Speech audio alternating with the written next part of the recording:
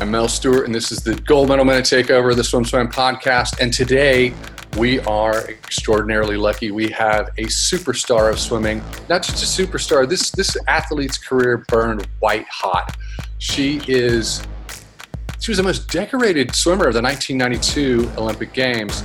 The first woman to qualify for 4 individual events since Shirley Babashoff in 1976. Today, we have Summer Sanders.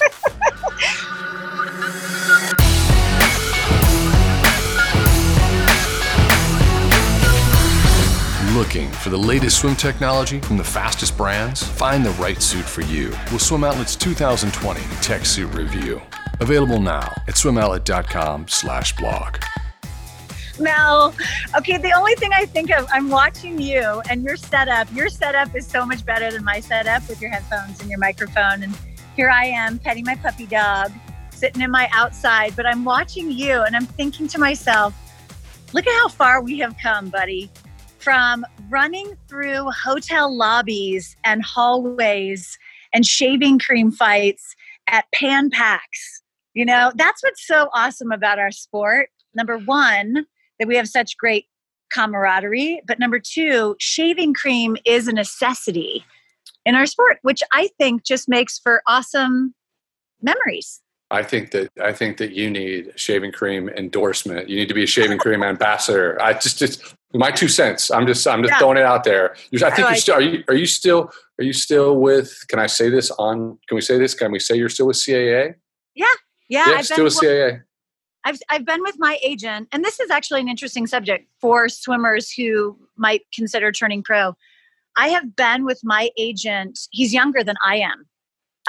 I've been with him for over 20 years. I've followed him from 4 different agencies. It was like Athletes and Artists, and then SFX, and then he started his own, and now he's at CAA. So yeah, I'm with CAA, but most importantly, I'm with Lowell Taub, who we've just kind of grown up in this business together. Very professional. We've interfaced with him, and he's he is a cut above your normal representation. But it's for people out there who don't understand the entertainment industry or they're not familiar. CAA is a storied agency, mostly in entertainment. They were the boutique. If you know the name Mike Ovitz turned it into a powerhouse. But when I heard that you were with CAA, I was like, that makes sense. Summer Sanders with CAA. That makes sense. Yeah. Well, okay, I'm a teeny tiny player in CAA, but okay. I'm proud of it. So before you came on, we're like wondering, like you, because it took a minute or two for you to come on. You were late a minute or two. And I was talking to Coleman. I'm like, she's out running. She's going to come on. She's going to be like, hey, what's happening? How you doing? Did you just have a run? I did not run today, but I did run from my car. So to be honest with you, these hounds, I have 2 doggies, and they were in the back of my car. I just dropped my daughter at softball, and my neighbors give them treats.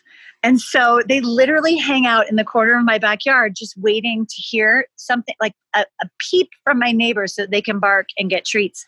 So they bolted from the back of my car to my neighbor's house. So I was running over there to go find them and corral them to come back. But my day, Mel, has been really about kind of running around my house. I did exercise, though. I did. I know where you're going with this. I did exercise. And most importantly, I showered afterwards. So bonus for everyone. Here's the thing. A lot of people know you and have become Summer Sanders fans because of your 25 plus years on television. And I mean, I'm a peer. So I watched this evolve. Mm-hmm. But it's, what was it? Figure It Out on Nickelodeon. Is that it? Was Figure It Out. That's the show that made you famous. I mean, kids went bananas for you. Kids went bananas. And it was like the best show and it was like the best time to be working for Nickelodeon. I mean, you walk through their offices at 1515 Broadway, and I know you know that area so well, but it was Viacom, still is Viacom. But you walk through, I mean, it was like MTV on one side. So it was like all the cool Total Request Live on one side. And on the other side was Nickelodeon. And you walk through it, it's like everything's written in chalk. There are toys everywhere. It was as if you were just walking into your biggest playroom. but like an intellectual and creative playroom where they were just studying kids. And so for me, I really felt truly honored that I got to talk to that group of kids that loved Nickelodeon the way they did. And now those awesome kids are in their 30s, mid 30s. And they are like, some of them, Mel, are running production companies. Like, I can't tell you, several years ago, I would walk in for meetings and these heads of these production companies in LA, I could see their faces turn into their 12-year-old self. And I'm like, this is why I love the show, because those kids, there weren't a ton of stations. There weren't a ton of networks out there. It was Nickelodeon ruled the airwaves for kids. And now, you've got Netflix and YouTube and Amazon Prime. It's like you've got so many options for kids viewing. But back then it was Nickelodeon and it was great. So I felt very honored. Well, let's bring it back to some narratives, and let's go back in time. This is what I want to cover. I'll start it in a very specific way, but because I want to give people a first person account of you as somebody who competed with you and as someone who's seen you. You're all grown up now, 2 kids, married to a 3-time. You went outside of swimming. You married a Winter Olympian. You married a real athlete. Thanks. And so this is what I like to cover today. I'd like to cover your career, and then I like to cover some TV, and I'd like to know if you could talk a little bit about elites and their segue into post swimming life. Yeah. And I'd like to finish with if any advice you have for swim parents. We got a lot of swim parents out there that listen. Mm-hmm. So I want to start here. When I think of Summer Sanders, I think of I think of this person that everyone thinks is, you're glamorous from the years of television, but I know that you're very earthy and you're very, your humanity comes through. Mm-hmm. You know how to connect. And which is why I'm like, she's going to come on from after having a run and be like, hey, what's up? How you doing? But when I think of you, I think of that and I see that little girl and who I didn't think would be so fierce. And so that's my image of you in my head. When I think of you as a swimmer, when I think of you as an adult, I think of one moment where we were in an intimate setting with a lot of VIPs in the swimming community. And it was a donor situation. It was about raising money for Learn to Swim. And I've heard the speeches from a lot of our Olympic peers, and no offense to our Olympic peers, but I've never cried in a speech. Sorry, Rowdy, never made me cry. You spoke in an event, and I was just like, I don't know where that came from, but it connected in such an authentic way. I wish I could recreate it right now. I wish I could have downloaded it, copied it. It was just, but you can't, because I think it was, it's like your soul came through. But that's really who you are. Yeah, you're really sweet. I remember that. And I think maybe it was because, and I never really write my speeches down, certainly when I'm talking about swimming to swimming people. It's like I'm talking with them, and I was certainly talking with you as opposed to at you. And I'm sure it touched you because I'm sure I was talking about your journey as well.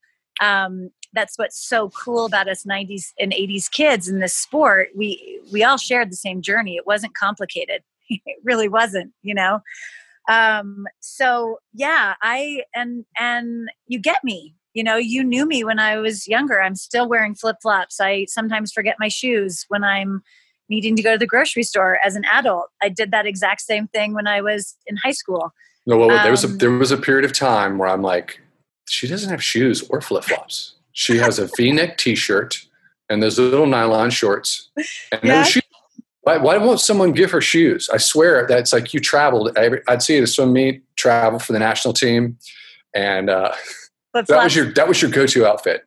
Yeah, it's a staple. I put my flip-flops in any bag, even in the wintertime here. They are in my swimsuit and a pair of flip-flops, no matter where I'm going. But I think what's interesting, the way you did describe me, Mel, is, and I think it's important for kids right now to understand this too, is that I think you can be kind and competitive at the same time. I think that because I did give off this air and it would drive my, oops, Are you there? So unprofessional. Can't believe you lost video. 25 years of television, 25 years of TV. Way to go, Summer. My mom is calling. She's totally going to call again, too. I'm going to have to text her. Okay. Why don't you text your mom? You text her, say, Mom, okay. I'm talking to Melvin. Hold on. I don't want to hang up on you, so hold on. I'm just going to tell her. I'll call you right back. She's Summer Sanders is right? Texting her mother. Okay. Summer's you know me long enough to call me Melvin. Okay. Really quick sidebar about my mom. My mom and I have talked on FaceTime every day since quarantine at 5 p.m. So we're like into day 80 or something because she has a lung condition and she cannot go outside and really be with a lot of people. So we sit there and we FaceTime and we're her connection in a lot of ways. So that's my mama. Okay. But I did want to say it is possible to be kind and competitive at the same time. And you did describe the way I was when I was younger and the way I am in large part now. I think I've shifted just slightly in my wise old years, but it would drive my coaches crazy because they always assumed because I was laughing and having fun that I wasn't taking it seriously. And they quickly learned that once I stepped on that blocks, I mean, it really would take until I was on the blocks that all of a sudden the switch flipped and I became uber competitive. But then as soon as I got out of the pool, I just sort of left that there and I turned into that person. Or if we were doing a tough set and I'm laughing with my friends and Richard Quick, my coach at Stanford, if he thought I wasn't giving it my all, he would see it change in a second as I pushed off for that set. So everybody's different, but just a reminder that you don't have to be fierce all the time.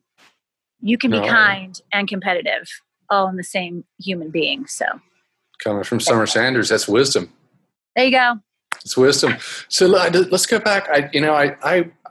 You take it for granted when you're living through it, but I didn't know that you were 15 in 1988 when you got third in the 400 IM. I didn't know that that's so young. What was that experience like for you? Did you know that you were in the hunt to make the team, or was it a surprise? Walk me through it. Paint a picture. Yeah, it was such a surprise. It was a beautiful surprise. It's that awesome meet where you're so nervous because it's Olympic trials and you can cut the tension with a knife or a pair of scissors. You can feel the air is heavy on the pool deck with the worry and the angst of every swimmer. But I walked in and Mike Hastings, my coach, who just passed away. Did you know that Mike Hastings passed away? Okay. So Hastings he knew me very well. And he said, no, you're just going to use this meet for experience. Just go have fun. You're not going to make it, basically. Just go out there, enjoy it, surprise yourself. And I did. So it was totally a surprise. And it was totally a surprise that I was winning by a full body length with about 30 meters to go in the 200 IM. And rightfully so, and I really authentically say that, rightfully so, I touched third and I did not make the team. I had no business making an Olympic team at age 15. The only bummer is that because I got third, Mike had said, I will quit smoking if you get second. And I got third. So he did not quit smoking, which I was quite bummed about that. But, can only do so much, Mel. I was 15. It was the 1980s when swim coaches smoked. I know, it's crazy. It's so. Here's the thing. What was the turning point for you between 88 and 92? What was it like? Okay, everybody has that moment where they're like, "Ooh, I better latch on. This is going to be something that's amazing, and I've got this." That was that moment. That was it. Missing the Olympic team because I was right next to Mary Waite. Mary Waite was like spitting in my lane before the race. I mean, she was fierce. It's like, forget about it. You have such a sweet Southern voice, but nuh-uh when you step on that block. So I was competing against her, and I forget who. I mean, Whitney Hedgepeth, obviously in lane 8, was the other person to qualify for the Olympics, but I didn't think I belonged there. And then in my little Lycra suit, I think I weighed like 92 pounds. I touched that wall and I saw third. I'd bettered my time by 3 seconds. I was in lane number 3. Well, you weren't wearing a paper suit? No. I mean, they had just come out, but Mel, I was like, these are so tiny. I don't know. So I just stuck with my Lycra suit, my giant goggles. Whoa. Did you wear bug eye goggles? Dude, I did. And then I moved to compy goggles. Yeah. Gotcha. So at that moment, that's when I knew. And I tell people often, a lot of times people have the dream of being an Olympian. And that's when it became a goal. That's when I was like, oh, I can do this if I try hard. And so it wasn't perfect. I mean, I went home and, I hurt my shoulder about 11 months before the 92 Olympics. But I had this kind of seamless transition from Mike Hastings to Richard Quick, which I'm forever grateful that they were just so good to each other and allowed me a little freedom, to experience both coaches at the same time. And then 4 years later, I had the fire. You had the fire. Well, it's not that simple. There's more story there than that. I was on deck too. I saw it. It was, I remember you had a pretty slam bang 1991 World Championships. You did.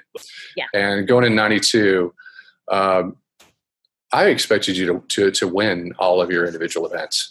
I was like, she's just got it and it's going to happen. And you got a bronze, you got a silver. Nothing wrong with getting a bronze and a silver. But I was waiting for that individual goal. And I remember it felt like, everyone loved you so much and everyone felt you were such a kind person. Everyone wanted you to have your gold medal. And it was, I remember feeling like this collective exhale when you won. It's like, gosh, you won. And I remember seeing your face. It's special. Did you struggle? What was that journey like in 92? Because exhausting. It's my experience. I'm experiencing, but that's not your experience. You tell me. Yeah, it was exhausting. I mean, if I had to put one word on, 8 days of competition or 7 days of competition, exhausting. Because not only, listen, we can sit here and talk around it, but there were a lot of speculation with some of the swimmers that I was competing against. And Chinese. To this day, to this day, I have a lot of now executives and high coaches in the swimming community that are like, you deserved golds in all your races. That's true. I got in an argument with somebody about that. And I'm like, she should have gold medals, more gold medals. And yes, that is absolutely correct. I appreciate you saying that. Yeah. And but I'm at that time, I actually said to myself, I could sort of understand their situation in needing that. And I would pump myself up for every single race. And then I would fall just a little bit short of that gold. And I was really in my heart okay with it, Mel. I really was. I was like, I didn't expect to win gold. I wish I had, but I was I'd broken my hero, Tracy Calkins' American records. So that was a big deal for me. But as I inched along, especially after that 200 IM, which is by far my favorite competition from that Olympic Games, because I felt like I was really tough to the very end. And Lynn Lee, who won, broke the world record, and I then broke Tracy Calkins' American record. After that, I just remember crying in Richard's arms because I was just exhausted in psyching myself up for the next go. So mentally, physically, I was tired, but I wasn't exhausted. Mentally, I was destroyed. So I can't imagine trying to accomplish what these swimmers and athletes accomplish and have social media and the expectations, just, that weight on your shoulders if you allow that to happen. So, and I'm a very feeling person. So of course, if, I felt it from all of you guys, like I knew you wanted it for me so badly and I wanted it for myself. So, it comes down to the very dramatic, very last day, my last race and my best race. And I swam it so imperfectly and unlike I ever swam that race before. But Richard would tell the story all the time about how when you want something badly enough and you just don't give up and you go back to your stroke and somehow in that last 25 meters, all I kept thinking was that I can get my arms out of the water. Just do your whole stroke. Just get your arms all the way out of the water. You know, sometimes when you try harder, you turn into that cartoon character and you're just spinning your wheels. So I just really tried to lengthen and be strong, lengthen and be strong. And then somehow I came from behind and touched the wall first. And it's never happened in my life. So it happened at the best time possible. It was, I just remember the look on your face. It looked like relief. Everyone felt the relief. Yeah. But it's, you know, when I think about your career, and I think it's, when I said at the top of the show, I'm like, white hot star, right? Aww. And because it was quick. It was super quick. You know, if you were professional today, you'd be going to 3 Olympics. You would be going maybe 4. Probably, you know, with your talent, you would be swimming a long time. You'd have a lot of shots at it, and you really segued quickly into another career. Mm-hmm. And you went to television. It was fast. You were working in television. You were still. I thought that you had retired, but it's like were you still competing, or were you like you hadn't officially retired? I retired and then went straight into working in television, and then I did that tiny comeback for 10 months, which was brilliant. It was awesome because it made me, in the end, I think I just put making the Olympic team as the goal, because that's what you do if you've already been an Olympian and all that kind of stuff. But that wasn't the goal. If I can get kind of philosophical here, it was really a moment to appreciate what I had done in '92, which I never allowed myself to do. So it was so cathartic. Whoa. You never allowed yourself to enjoy it. Please get inside of that. Yeah. So, you know, I was 19. I was a Stanford student. There was always what's next. Sorry, my dog is nudging me. There was always the what's next. Right. So, check that off the list. I've done Barcelona and I've won my gold medal. And now I'm going to go back to Stanford and I'm going to do this. And then I'll do this. And then there's Atlanta, right? Like that's the way I was. I mean, if we're hyper scheduled, to be honest, you just looked to the next thing. So I really didn't allow myself to enjoy, but I think maybe what you're shocked about is I enjoyed the win, and I enjoyed that moment, I think, as much as I possibly could, with all the chaos that happens afterwards.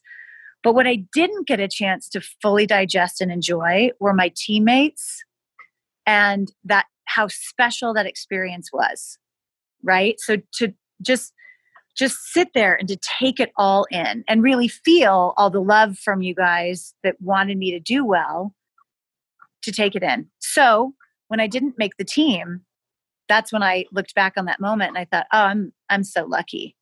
Like, I'm the luckiest girl ever to have had those amazing teammates, such a small group of women that we were so cohesive, and we really did cheer for each other with our whole hearts.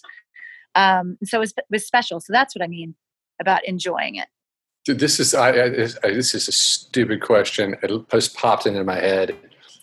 Did Richard Quick try to suck you into that 2000 All-Star crew that he had training? He said, come on back, Summer. You got to come back. I've got everybody on deck now. No, because you have to understand, at that time I was living in New York. I had my Nickelodeon show.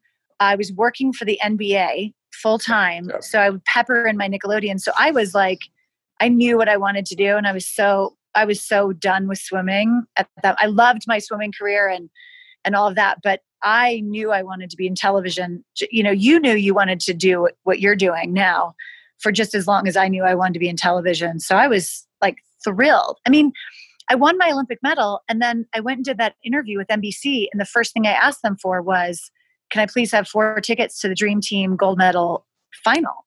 Because, you know, I was like, Michael Jordan was my person. So we went to that final, and that's when I saw Ahmad Rashad in the stands. And to be honest with you, my girlfriends were like, I don't know who that is. And I was like, Ahmad Rashad, he hosts Inside Stuff, and I am going to go say hello to him. So that's when I introduced myself to Ahmad. And then fast forward 6 years, and I became co-host of Inside Stuff. You did that for 8 seasons? I did it for 10 years. 10 years, excuse me. Wow. Yeah, no, but 8 seasons where it was fully on, 4 seasons on NBC, 4 seasons on ABC, and then 2 seasons when it was on NBA TV. Wow. No, your career started, but what's fascinating to me was that you were so young. Like I can't get over the fact that you would have, if Summer Sanders were competing today, she'd be going to Olympics after Olympics. But you burned bright hot. It ended, and boom, you were into television. And once your TV career was off, it's like, what is Summer Sanders doing next? Because you were always doing something. You didn't make the Olympic team in '96, but you immediately touched down in Atlanta with Rowdy, and that was Rowdy's really first turn in the chair. He did work in '92, but that was his first turn in the chair, and he's now done it for 7 or 8 Olympics. When you watch him, do you think, Rowdy, you did that wrong? I could have done that better. Does that go? No. To be honest with us, does that go through your head? No. Not at all. He's so good at what he does. I love him in that chair. I love him there. I can't imagine swimming without Rowdy Gaines. I just can't. So hopefully he's in it forever. He's a sweetheart. He's, but it's hey, you've got the first person account. What was that like? Because he did '92, but that was the first in '96. You were an analyst at the time. Being an analyst is hard. Yeah, it's really hard. It's because it's like a dance with your play-by-play. So and Dan Hicks is the best dance partner. But, when you have a shorter event, you got to get your stories out quick, and you got to make them good enough to be worthy of, billions. What are we talking? Millions and millions of people watching. And it was hard. And you're right, Mel. I didn't make the Olympic team. So we're in Indianapolis, and I leave the warm down pool, and NBC says, would you like to do commentary at the '96 games? I mean, I hadn't even changed into my clothes yet. So they swoop me up and they bring me to the Olympic seminar. And so I'm sitting there telling all my tales of all the inside stuff, authentically, because I don't know any other way to do it except for just to be me in my V-neck and my flip-flops. And and that was my first, and I loved it. I was not perfect. I wasn't even close to perfect. I screamed into my microphone, but I did love it. I loved, talking about my sport and coming straight off of knowing all of these awesome athletes. It was, true honor to represent swimming. So of your 25 years in TV, what is a joy? What was like, this is my happy place. This is where this is what any I loved. Any live event. The taped stuff, I don't like. And that's something that I think our society and culture is enjoying much more also, right? Especially during coronavirus, right? I haven't worn makeup in 3-4 months. Not that I ever wore a ton of it, but now you can be imperfect. You can be super imperfect, and people appreciate it. People appreciate it. But I like that raw. That's the closest I can get to me being on the blocks competing, is live television or a live event. So it was never lost on me. And Olympic Games, I loved working every single Olympic Games, but I also loved one in particular was being on the field at Yankee Stadium during the World Series. And I was working for Extra at that time, but I was interviewing Billy Crystal and Robin Williams. And I am like, who am I right now to be down here? I mean, the grass was greener than any green I had ever seen in my life. I know that sounds cheesy, but it was so real. It was the old Yankee Stadium. Every single NBA finals, being there for Jordan's final with final win with the Bulls. I don't know, all-star games. Part of my job when I worked for the NBA was to be on the court. So to be down there, walking around on the court, representing the NBA was, I don't know. I've loved everything. I really have mostly loved everything that I've done. No, it's you look like you are in a state of just pure joy. But I sometimes I wonder if you're putting on a good face, but it's but yes, it seems authentic, especially on television. It always comes through, and it's interesting that you would say that about live TV. Let's bring it back to swimming. Okay. We are down to 8 minutes, and I just want to, while I have you here and have the Summer Sanders wisdom, if you have something that you could share with swim parents who are working with their kids who are moving towards swimming in college, what's the if you had to sit down on the couch and give them the advice, the Summer Sanders advice, what is it?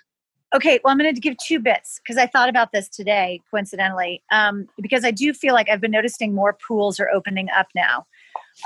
And let's say, for instance, you're a parent of a 12-year-old, like I have, a 12-year-old son who was into swimming, and then now he's not anymore because he's found other sports that he thinks are really fun and all that kind of stuff. My heart is not broken, and I'm not broken for him leaving the sport of swimming. But I would like to remind parents that if you are seeing a bit of a shift with your kids and they're not 100% sure if they want to be in the sport of swimming now because they've had some time away from it, that's okay. I quit 3 times. I found other things and I found my way back to it. So let your child create their journey. They have to have the journey. If you push and if you make them feel guilty or anything of the above, it will not work out great. So just let them find their way back to it.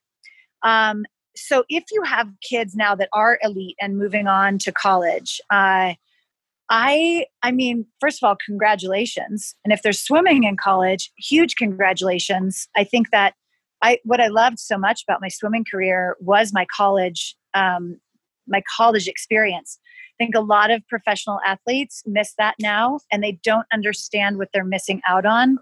I mean, they couldn't possibly because they never experienced it, but I'm so incredibly grateful that I had kind of the best of both worlds, where I had 2 years of collegiate swimming at Stanford, and then I gave up my eligibility. That's what we called it back then. It wasn't turning pro. We were giving something up. And 1 week after I gave up my eligibility, I called my dad and said, "Dad, do you think the NCAA would let me take my decision back?" And he said, "No, I don't think so." Because Mel, I am a team sport person. I am better. And I love my sport more when I get to share it with people. So I was. You won 8 titles. You were NCAA champions the second year. You wasn't the first year. There was the second year. Is that correct? Correct. So yeah, I mean, you did it all in 2 years. Yeah, but then when I gave it up, I was also, trying to then figure out what's my role. Am I going to make it to Atlanta? What am I going to do? And then so I went to television. So there's your point, right? So if you do have a child who's swimming in college, amazing. Soak it up. Be a great teammate. Being a great teammate will make you a better swimmer, more so in college, I think, than on your club team. 5 minutes. Okay. Sorry, I wasn't supposed to say that. That was like you turn your video off. I'm giving you time cues. You're saying it out loud. How did you do? And you like live television? What's going on? Can I tell you a funny story about my very first television moment in sports? It was actually my very first television moment. I worked the NCAA championships in 1993, and they said to me kind of last minute, "Oh, you're also going to interview divers." Network, so, CBS. Yeah. And I had an earpiece in, so I had my IFB, and in my IFB they said, "Ask her if she's pissed." That was what they said. So what did I say? I said, "Are you pissed?" That wasn't a great performance. "Are you pissed?" I said exactly what they said to me verbatim. And then they said in my ear, "You can't say pissed." And I'm like, "Well, then don't say it in my ear." I was such a rookie. It was perfect. I'm going to 30 seconds. We have a mutual friend, Natalie Coughlin. Natalie, I was calling a meet for, and you would do the analyst, but you'd also do the interview on deck. Mike Unger's in the truck. We all know and love Mike Unger. He's he's the gel for USA Swimming. He's that glue. So she's listening as they're talking, and we're talking about her and what we're going to ask her because her race wasn't so good. And we hear her come through and say, "Guys, I'm a human being." For the love and humanity of the swimmer. Come on. She's such a pro. She's so tough. She's such a great, she's just, as a woman, power. And when she said that, I just felt like my heart was going to just, break in two. That anyway, I thought you might appreciate that. We are down to 3, and this is what I want to know from you. So you made a very flawless transition from being an elite to being someone who works in television and having a successful career as an ambassador and with sponsors. What's your advice there? Because a lot of elites listen to this. Yeah, I think the most important thing is to trust the fact that you actually can really be passionate about 2 things at the same time. So don't wait until the Band-Aid is off with one to then start to go think about the next, right? I think the healthy transition is a slower transition. Be open to learning about new things. Really, everyone said this, but when you meet somebody in a field where you think you might have interest, right? A business person that thinks you're awesome, think they're awesome back and grab their card and really follow up with them. Because as much as they love you right now, you will have to work at it to get that job when the time comes. So if you can start to lay down some foundation there, that's vital. But yes, figure out what your passion is and understand you are never, ever going to find that raw passion that you had with your sport. It is not going to be that easy to find that quickly. It may come around at some point in your career, in your second career. But make sure and try a lot of things if you don't know exactly what you want to do, to weed out the things you definitely don't want to do. It's not going to be perfect. Okay. It's not going to be perfect. I think that doing swim was in some ways harder than swimming. It was just a grind and a marathon. How does your swimming career compare? I mean, to your professional career, your professional life. Have you found it to be harder at times? Yeah, I found my professional career to be much harder at times. And the perfect example is that I'm judged, right? Like, I'm not judged in swimming. Imagine if you thought you swam a great race, you touched the wall first, you bettered your time by 3 seconds, but the judges are like, I didn't really like you breathing on your side, Mel. We're gonna mark you down. So now I go into a career where I audition for a show and I'm waiting to know if I've made the cut. And by making the cut, it's like, did I have the right color hair? Was I the right height? Do they even want a female host? So yeah, you had to build up some thick skin, and you didn't really have to do that in your sport. The challenges never end. We are closing down on time. Here's the big question. Yes. If you come up with the topic you want to talk about, will you come back? Yes. Oh my God, I'll always come back. And I know we could just chat about cooking. I don't care. I mean, this is so fun. Yes. Thank you. All right. We'll chat about cooking. What are your dogs' names? The blonde one is Cubby and the brown one is Duke. And Duke is a scaredy cat and he's older, and Cubby is a little bit bossy. She kind of gets in everybody's way and she's funny. They work well together. Without dogs, life just isn't worth living. We didn't even get to talk about Spain. You need to bring me back on so I can talk about my year abroad. We'll do it. Okay. Thank you so much. Okay. Thanks, everybody. Bye. All right. Bye-bye.